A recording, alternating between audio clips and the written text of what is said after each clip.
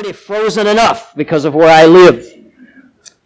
Today I want to look at a man who played an intricate part in the resurrection story.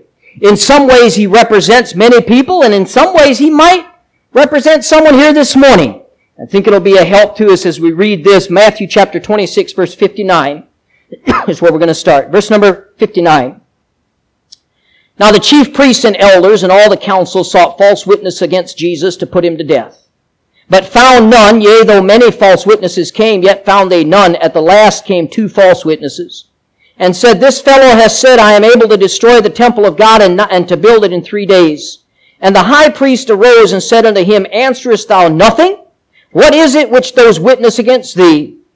But Jesus held his peace, and the high priest answered and said unto him, I adjure thee by the living God that thou tell us whether thou be the Christ, the Son of God. And Jesus saith unto him, Thou hast said, Nevertheless I say unto you, hereafter you shall see the Son of Man sitting on the right hand of power and coming in the clouds of heaven. Then the high priest rent his clothes, saying, He hath spoken blasphemy. What further need have we of witnesses? Behold, now you have heard his blasphemy. What think ye? They answered and said, He is guilty of death. Then did they spit in his face and buffeted him. And others smote him with the palms of their hands, saying, Prophesy unto us, thou Christ. Who is he that smote thee? I want to preach to you this morning on the Jesus problem. The Jesus problem. Father, I pray you'd help us as you be in the next few minutes here, that you speak through your word, Lord. And if there be one here today that does not know you as Savior, could that be rectified before they leave? We pray in Jesus' name. Amen. Before we get into the message here, I'd like to take just a moment and answer some questions that come up during the resurrection time and, of course, all throughout the year. There's some questions that are asked about the resurrection. The first question is simply, is it possible? Now, Matthew 28, 1 through 2, the Bible says, In the end of the Sabbath, as it began to dawn toward the first day of the week, came Mary Magdalene and that other Mary to see the sepulchre. And behold, a great earthquake, for the angel of the Lord descended from heaven and came and rolled back the stone from the door and sat upon it. This is an instinctive response. It's especially psychologically speaking, when we talk about the resurrection of the dead, to ask the question, is it possible? If somebody hears about the idea of Jesus being risen from the dead, automatically, and I've heard the question, you probably have too, how is that possible? How could that be? Surely that's just some kind of legend. That's the first question. But I'd like to point out that often this is not really a real question. What I mean by that is the question is usually given more as a rhetorical question. Rhetorical questions are not questions seeking information. Rhetorical questions are statements made to prove a point. I'll give you a few here just as an example. If the rule is I before E, except after C, isn't science spelled wrong? That's a rhetorical question. I'm not asking you, I'm telling you, okay? Why do people say PIN number when what they're actually saying is personal identification number? PIN number. Stay with me. Where did Noah keep the woodpeckers on the ark? Good question. If something goes without saying, why do people insist on saying it anyway? These are rhetorical questions. They're to make a point. They're not seeking information. They're to try to prove some kind of point to you. In other words, when someone says, how is that possible? Most of the time, what they're really saying is, that's not possible. It's a rhetorical question to make a point.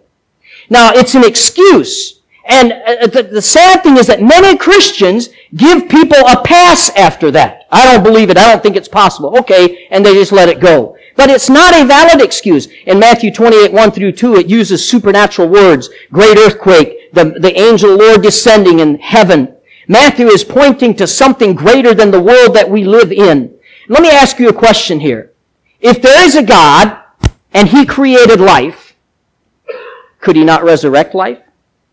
I think most of us in here would agree. I believe that there's a God who created the heavens and earth. I hope you do. Believe just as the Bible says. And so if God created life, and we all agree that, then would it be any less possible for God to resurrect life than it would be to create life?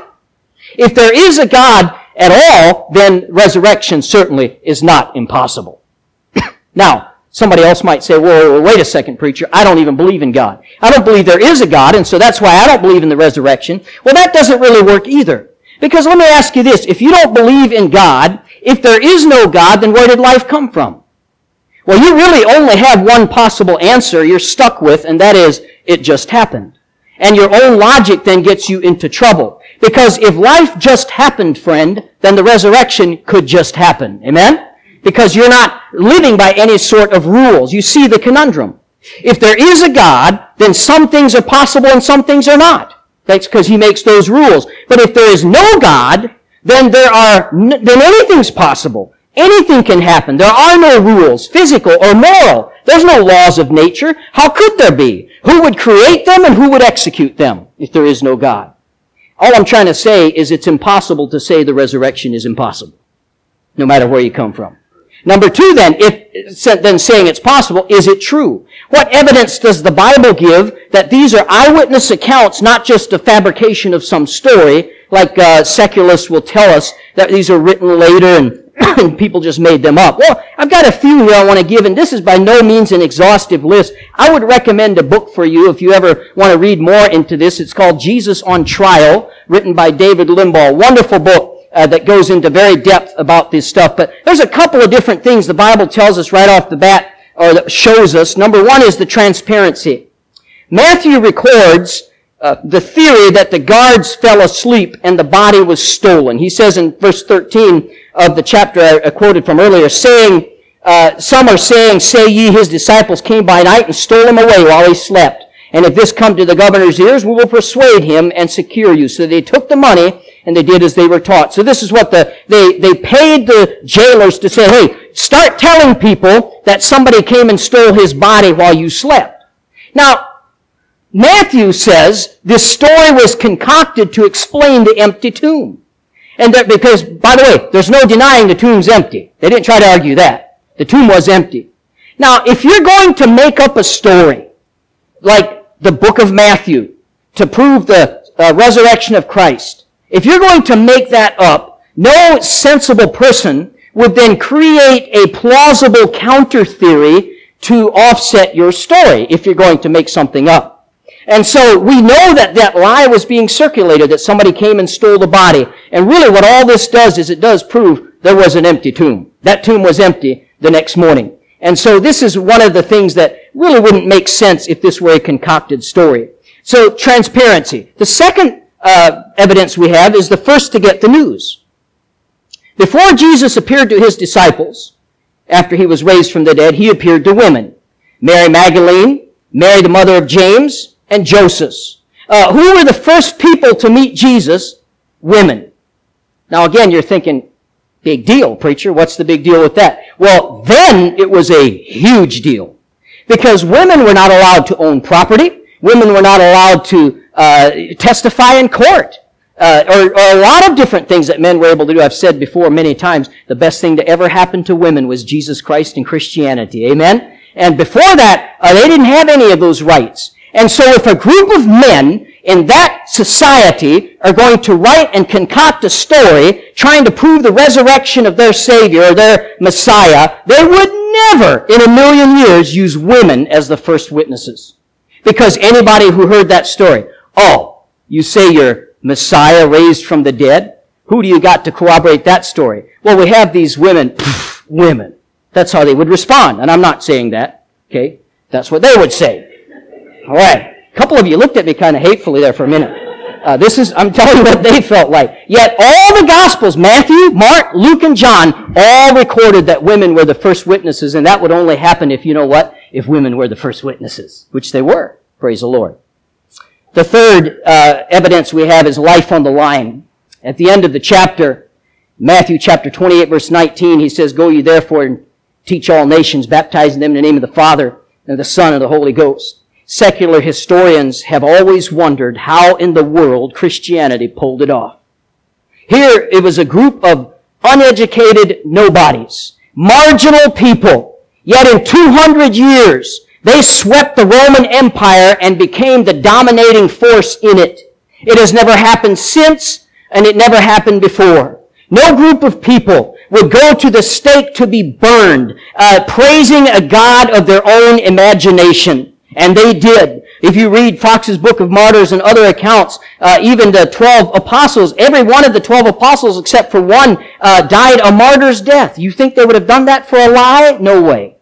They did it because they are the resurrected Savior. And those are just a few evidences there. Of course, there are many more. But today, I want to go a different route. I want to look at sort of the day in the life of. I don't know if you like history like me, but one of the things I love is if they take somebody that you admire or somebody that lived in a different time, and they do a day in the life of that person. We're going to look at that today for the purposes of seeing the progression of events that took place that we celebrate this weekend. It all starts out, and by the way, I'll just tell you offhand here, part of this is estimation, part of it is conjecture, so please don't say that Pastor went and told you at 5:45 this happened in the morning. So these are partly conjecture, but it just gives us a picture. 5:45 a.m. The sun rises in the east, animals begin to stir, merchants start to leave their homes to go to their shops and booths. In the southwest corner of the city, in a large palace, an iPhone alarm goes off, and Joseph Caiaphas wakes up to a new day. Caiaphas is only mentioned for, it wasn't really an iPhone, alright? I just want to I'm just using artistic license, okay? Alright. Caiaphas is only mentioned 4 times in the New Testament. He's mentioned at the raising of Lazarus in John chapter 11. He's mentioned at the trial of Jesus in Matthew 26 and John 18. He's found in the trial of Peter and John in Acts chapter 4. He played a critical role in the plot to crucify Jesus. He was present at Jesus' trial, at his beating, and his crucifixion. It is Caiaphas that I want to look at today. Caiaphas was born at the tribe of Levi. This is the tribe that God chose to be the priests of the Israelites throughout the generations. And Caiaphas himself served as a high priest for 18 years, beginning in about 15 A.D. The high priest served as the Jews' representative of God. He led them in their worship and performed rituals and such things. Once a year, the high priest would go into the Holy of Holies and offer sacrifices to God there. He was in charge of the temple treasury, the temple police, and he was also the president of the Sanhedrin.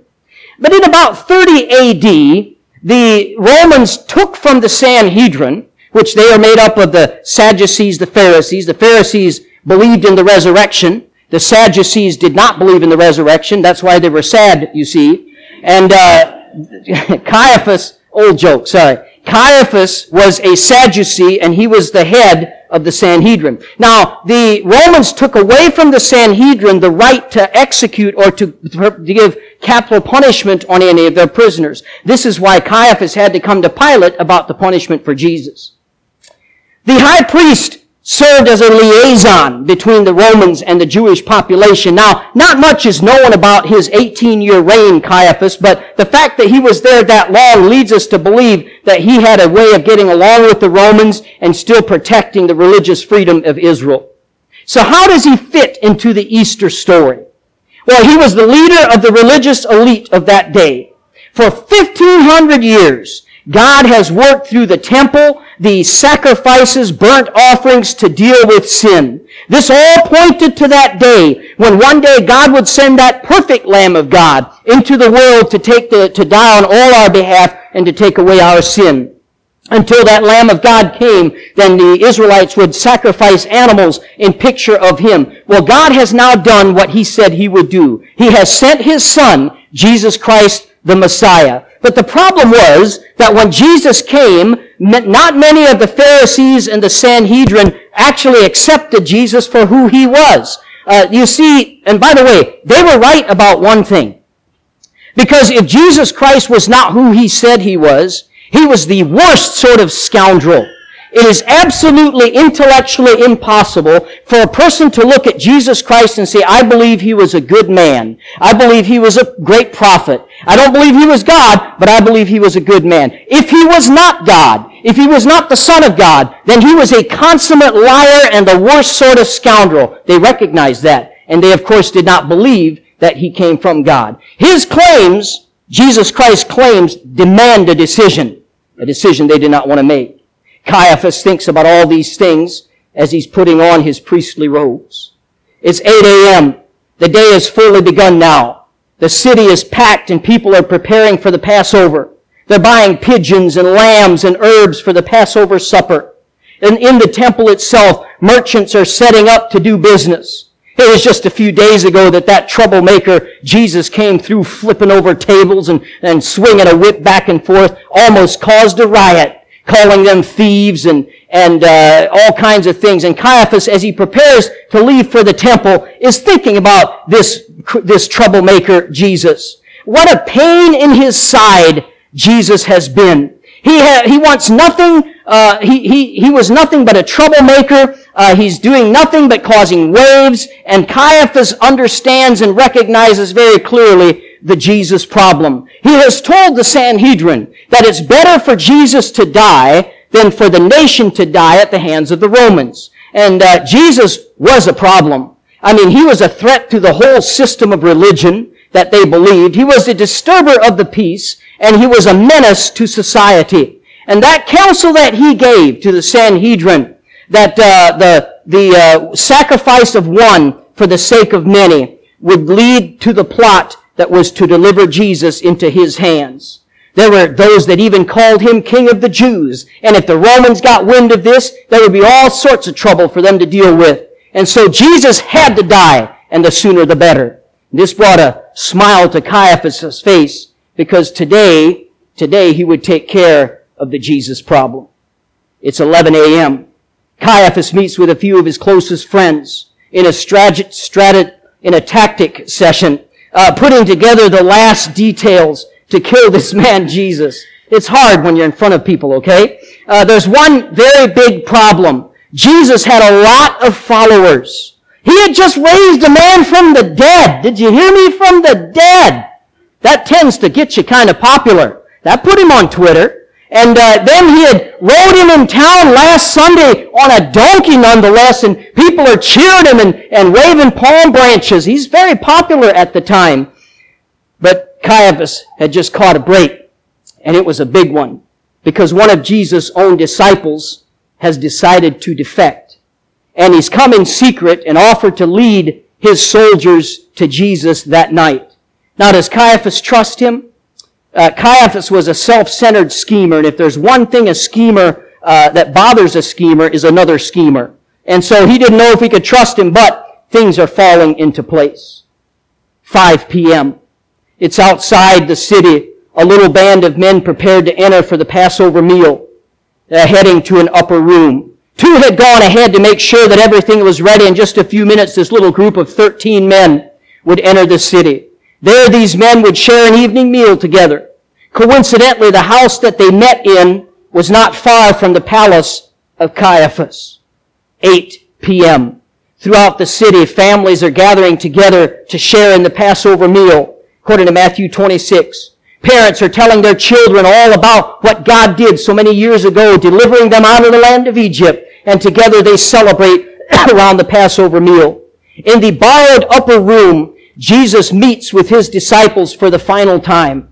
All of a sudden, he announces this thunderbolt. He says, "One of you shall betray me this night." I can imagine the feelings when he said that in Matthew 26:21. This would have stunned everyone that was in the room. 11 immediate thoughts were, "What? Betray you?"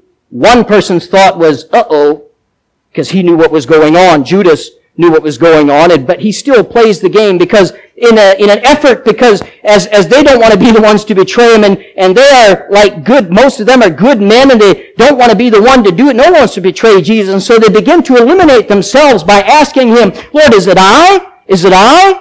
Well, Judas knows who it is, and yet he plays the game. He also in Matthew 26:25 said, "Is it I?" to Jesus. A few minutes later, Jesus tells him, "What you do it quickly." And Judas gets up and leaves the room. It's only a short walk to the palace of Caiaphas, where Judas now tells Caiaphas, "Tonight, I can take you to him tonight." It's 11 p.m. The meal in the borrowed room is finished. Jesus leads the 11 to the Garden of Gethsemane to pray. It is a time of intense emotion for Jesus, to the extent that in Luke 22:44, The Bible says, and being in an agony, he prayed more earnestly, and his sweat was as it were great drops of blood falling down to the ground. 12:15 a.m. The city is asleep. Outside the city, a parade of torches shines through the darkness. They are heading for the garden called Gethsemane, led by Judas Iscariot. As the traitor got close, Jesus, for the last time ever, calls him by his name. In Luke 22:48, Judas, betrayest thou the Son of Man with a kiss? Jesus used his favorite title, the Son of Man. It was a loving attempt to call Judas back, give him one last chance to come back from the abyss. But Judas kissed the door of heaven and then walked through the gates of hell. The men left the garden with Jesus, now a prisoner. 1 a.m. Caiaphas hears a commotion in his courtyard, and in comes the guard, with him the prisoner, Jesus of Nazareth. Caiaphas has his man. Now the railroading can begin. Caiaphas has to maintain the appearance, at least, of some kind of above-boardness and propriety. And so they have a trial, although it is a mock trial all set up by him. They hunt for witnesses. They found a lot of witnesses, but these witnesses had nothing to offer of any value. Matthew 26:60 tells us that many came, but the witnesses did nothing to implicate Jesus. Their testimony was incomplete. It was incompatible. It conflicted with itself. Probably many of them were even intoxicated. Caiaphas is frustrated. Will he ever get his death sentence? And then 2 witnesses are finally found that manage to conjure up something that he can use. They accuse Jesus of saying that he will tear down the temple and raise it up again in 3 days. Now, Jesus was not in any way promoting an insurrection. He was talking about his own body and what he would be raised from the dead. But Caiaphas was not after the truth. Caiaphas was after a conviction. So Caiaphas approaches the prisoner, who had been quiet all this time, and he has to wonder, with all these witnesses and everything that people are saying about it, at no time is Jesus saying anything to defend himself. This prisoner just stands there silently and is just taking it all in. Let me make this crystal clear today, friends. This pretentious priest is not the one in control here. The Bible says in John 8:10-17, "Therefore doth my Father love me, because I lay down my life, that I might take it up again." He says, "No man takes my life from me, but I lay it down myself. I have the power to lay it down, and I have the power to take it up again."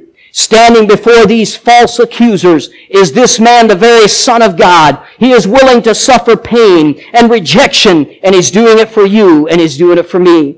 Why climb that dreadful mountain? Why suffer agony? Why give his blood a fountain, spilled and broken, flowing free? Why walk the road to Calvary? Give his life so willingly. It was for me he died. For me he died. For me he shed his blood on that tree. It was for me he came. For me his shame. It was for me, oh praise his name. It was for me, and it was for you too.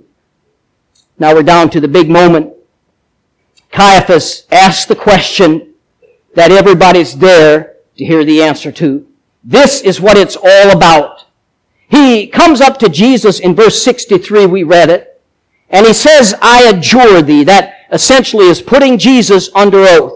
"I swear to tell the truth, the whole truth, and nothing but the truth, so help me God." That's what Jesus essentially is being put in his place there by this adjure. "I adjure thee, tell us whether thou be Christ, the Son of God." This is the defining question. It all comes down to this. Because if Jesus claims to be God, then they have him on blasphemy, which is a death penalty offense. Jesus looked right back square in the eyes of Caiaphas, and he replied, "Thou hast said." The listeners would be shocked. This man claimed to be the Son of God. Jesus then didn't stop there. He said, "Hereafter shall ye see the Son of Man sitting at the right hand of power and coming in the clouds of heaven." Caiaphas had heard enough. He goes to the side, and as a show to everybody around him, he tears his clothing apart and he screams out blasphemy. And he says, "There's no reason we need to have a further trial. This man has done it already." He turns to his cronies. He asks, "What think ye?" They all agreed he is guilty of death. This trumped-up court, with all its illegal doings, gave their verdict. This man is too dangerous to live. Caiaphas has accomplished his mission. They gathered around Jesus. The Bible says they started slapping him, spitting in his face. Jesus is brought to Pilate, then to Herod, then to back to Pilate. Outside the city, they take him to a hill shaped like a skull, and there the Lord Jesus is crucified. Caiaphas gets the news after it's over with a sigh of satisfaction. He thinks, well, at last, I've taken care of the Jesus problem. But oh, Caiaphas, I've got news. You're wrong on that score. You're not through with him yet. Because it looks like defeat now, but Sunday is coming. It looks like the forces of evil have won, but Sunday is coming. The disciples are scattered and Mary is crying, but Sunday is coming. Hope is lost, death has won, sin has conquered, but Sunday is coming. The Pharisees are celebrating, the disciples are questioning, but Sunday is coming. And friend, we could say the same about our world today. The world is winning. People are sinning. Evil is grinning, but Sunday is coming. One day the Lord Jesus Christ is coming back. Praise the Lord. They buried the body of Jesus. A man called Joseph of Arimathea went to Pilate and asked for the body of Jesus. I was reading this morning. I came across a little illustration. I didn't write it down, but I just thought of it. Joseph of Arimathea was a very wealthy man. And it was the conversation between him and Pilate when he went and asked for Jesus' body. And Pilate said, but Joseph, you've just built this very nice tomb and it's for you one day, and why would you give it to a criminal like this? And Joseph of Arimathea said, he just needs it for the weekend. Amen. That's not exactly how it went down, but I like it. They wrapped him and Nicodemus, wrapped the body of Jesus in strips of linen cloth. By the way, if it were not for him, Jesus would have just been thrown in a pile of criminals, in a pile of corpses, not given a burial at all. But now it's getting near sundown. The problem with this is because the Old Testament forbade the Jews to handle the dead body on the Sabbath. So they had no time to find a grave, and Joseph volunteers his own grave. This was his tomb. It was the one that he had planned to be interred in one day. And praise the Lord, he could still do that because he's going to get it back. But Jesus is the only person in history that can borrow a grave. Amen? I mean, everybody else, you can borrow a weed eater, a lawnmower, and not give it back and all those things. But Jesus Christ is the only one that can borrow a grave. Hallelujah. The two men carry the body of Jesus to the tomb, and there they place him with heavy hearts. Luke chapter 23, verse 56 says the disciples rested on the Sabbath day. The day before resurrection is one of those interesting, largely unrecorded days in biblical history. But we don't have to use much imagination to kind of think of where they were at that time. I mean, completely defeated. Everything they had put their hope in, it's all done for. All the future that they had planned, it's gone. Their businesses they had left and their families they had forsaken to follow this prophet, this Jesus Christ, and now it's all done. It was a time of uncertainty. But then came Sunday. Luke chapter 24, if you're there, if you've got your finger there, we're going to read a few verses here. Luke chapter 24. Verse number 1, now upon the first day of the week, very early in the morning, they came to the sepulchre, bringing the spices which they had prepared and certain others with them, and they found the stone rolled away from the sepulchre. And they entered in and found not the body of the Lord Jesus. And it came to pass, as they were much perplexed thereabout, behold, two men stood by them in shining garments. As they were afraid and bowed down their faces to the earth, they said unto them, oh, I love this line, why seek ye the living among the dead? The women came to the tomb to anoint the body of Jesus, and to their great surprise, the stone was rolled away. The tomb was open, an angel stood beside them, and he gave that most powerful sentence, one of the most powerful sentences in the Bible. Why seek ye the living among the dead? He is not here, he is risen. Mary ran and found Peter and John, and told them the news. Peter and John ran to the tomb, and what they found was just that, an empty tomb. Jesus rose from the dead. The grave could not hold him. Death cannot keep his prey. Jesus, my Savior. He tore the bars away. Jesus, my Lord. Up from the grave he arose with a mighty triumph over his foes. He arose a victor from the dark domain, and he lives forever with his saints to reign. Hey, we serve a risen Savior today, my friend. I was a Muslim, a converted Muslim, years ago, was asked the question, why did you become a Christian? And this was his testimony. He said it went like this. I was journeying down the road of life, and I came to a big fork in the road. He said, I didn't know which way to go, but there were two men there. One man had died and stayed dead. The other man had died and raised back to life. Who would you ask for directions? Amen. I know who I'd ask for directions. You see, friend Caiaphas, it's not over yet. You'll see him again. And by the way, Caiaphas, you asked the right question. Tell us whether thou be the Christ, the Son of God. He gave you the truth, and you would not believe it. Oh, friend Caiaphas knows the truth now, but it's too late for him. And there's an irony in Caiaphas' story, because just a week earlier than this, word had been spreading how Jesus raised Lazarus from the dead, and a bunch of concerned Pharisees came in, and they said, we've got to do something about the Jesus problem. They knew they couldn't deny that Lazarus had been dead and now he's alive, so they said in John 11:48, if we let him thus alone, all men will believe in him. No, not that. We can't let everybody believe in him. So that's when Caiaphas uttered that famous line he's so well known for. He said, it is expedient for us that one man should die for the people, and that the whole nation perish not. John adds after that, in the verse following, that Caiaphas said much more than he knew. He didn't know that his statement was a prophecy, of that the death of Christ would provide salvation for everyone who believes in him. You see, unwittingly, Caiaphas uncovered the very heart of the gospel. One man dies for many, the just for the unjust. He paid the price. He took the punishment. He suffered in your place. Caiaphas was so close to the truth. He was a religious leader. He ought to have seen that everything in the Old Testament pointed to this man, Jesus Christ, as the Messiah. But I tell you, being religious, even being a religious leader, does not guarantee any spiritual enlightenment in anyone's life. He was so blinded by his hatred of Christ that he could not see who he really was. Now let's consider what happened to Caiaphas.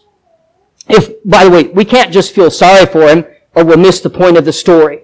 Here's the lesson we learn from him. He was religious. He was really, really religious. And it was his religion that blinded his eyes to the truth.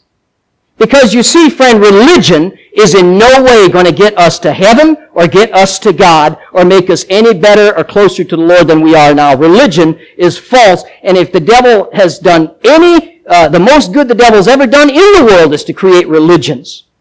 I've talked to a person recently, and I told him I'm a pastor, and he said, oh, well, no offense, but I hate religion. And I said, no offense taken. I hate it more than you do, believe me. It was kind of a surprising thing for him to hear. But I do hate religion. By the way, there's really only two religions in the world. You might have talked to people before. There's if you go to websites and do lists of religions, you see thousands, but it really is only two religions in the whole world. We'll lay them out for you right now. One religion says do, D-O, and many, many forms of that religion. And one religion says done. Lord Jesus Christ going to the cross, paying for our sins, stretching out his arms and dying for us, laying down his life and then saying, it is finished on that cross, saying it is done. Here's the lesson. He was religious, but his religion blinded his eyes. In sending Christ away to be crucified, Caiaphas thought he was doing God's will. He thought he was following the law of God by rejecting the Son of God. Because you see, the way to God is not through a religion or a system, but a relationship with a Son. And that's what Caiaphas rejected and sent away. The people all over the world are doing the exact same thing today. They trust church membership. They trust baptism. They trust confirmation. They trust the fact that when they were a little baby before they knew what was going on, somebody made them wet and somehow that's going to get them to heaven one day. That's ridiculous. It's not in your Bible. And they trust those things because they put their faith in religion, when religion will take you straight to hell just as fast as sin will. In our religious activity, we're trying to measure up to God, and in so doing, we actually find ourselves working against Him. What a tragedy it would be, friend, if you lived your life full of religion and missed the truth like Caiaphas did. How amazing. Gave his whole life to a religion. And yet when he had the truth just a foot in front of him, he rejected it outright. That's what religion will do. Caiaphas had every opportunity, yet he missed it. Truth is standing right in front of him that fateful night in Jerusalem. And that night Jesus stood on trial before Caiaphas. Only, listen friend, it wasn't really Jesus on trial. It was Caiaphas on trial, if you want to be honest about it. He feared what he did not understand. He hated what he could not control. He condemned and rejected the only hope for his soul. It's a story that should be a warning to us all. Jesus, today, is still on trial in every human heart. You have to make a choice. You cannot look at Jesus and say, oh, you know what? He's a good man. Taught a lot of good things. I like to learn everything I can from him. You will either accept him for who he is or reject him outright. There is no middle ground. He said he is the Son of God. He is the Messiah. He said that no man cometh to the Father but through me, he said. He said, I am the door. He said, I am the way. Those little word these are definite articles if I remember English class. I am the way, the truth, the life. No man cometh to the Father but through me. He is the only way to heaven, and Caiaphas sent him packing. Oh friend, don't make the mistake Caiaphas did. Each one of us has to choose what we believe about Jesus Christ, because He did die. But friend, He rose again. He's as alive today as He was the night He stood in front of Caiaphas. But today He doesn't stand in front of Caiaphas. He stands in front of you. And that choice is the same in your heart as it was for Caiaphas. Will you accept Him, receive Him if you have not done so already, or will you send Him away? What will you do with the Jesus problem? Will you make it the Jesus solution for you and your life, or will you send Him away as Caiaphas did? That choice is in front of all of us today. Hallelujah! Christ is risen. Let's spread that news. Let's have your head bowed, every eye closed this morning. I want to ask you, friend, I don't know everybody intricately here this morning, but I want to ask you a question, and I don't want you to just shove this aside. I want you to think about this question I'm going to ask you. If something happened to you on the way home today, and your life was snuffed out just like that, do you know that you know that you know you'd be in heaven? Are you 100% certain? You say, preacher, let's make that 70%. Well, friend, that's not enough, is it? I don't want to base my eternity on 70%. The Bible says, these things have I written unto you, that you believe in the name of the Son of God, that you may know that you have eternal life. Please, if you're here today, friend, raise your hand right now. Nobody's looking around. Nobody's going to point you out or embarrass you. Say, I'm not sure, preacher. I see that hand. I see that hand. I'm not sure. I am not sure. Let me pray for you. All right, and put your hands down. Listen, friend, would you please allow us today to take the Word of God and show you how you can know for certain that you're on your way to heaven? We'd love to do that. What about you, dear Christian?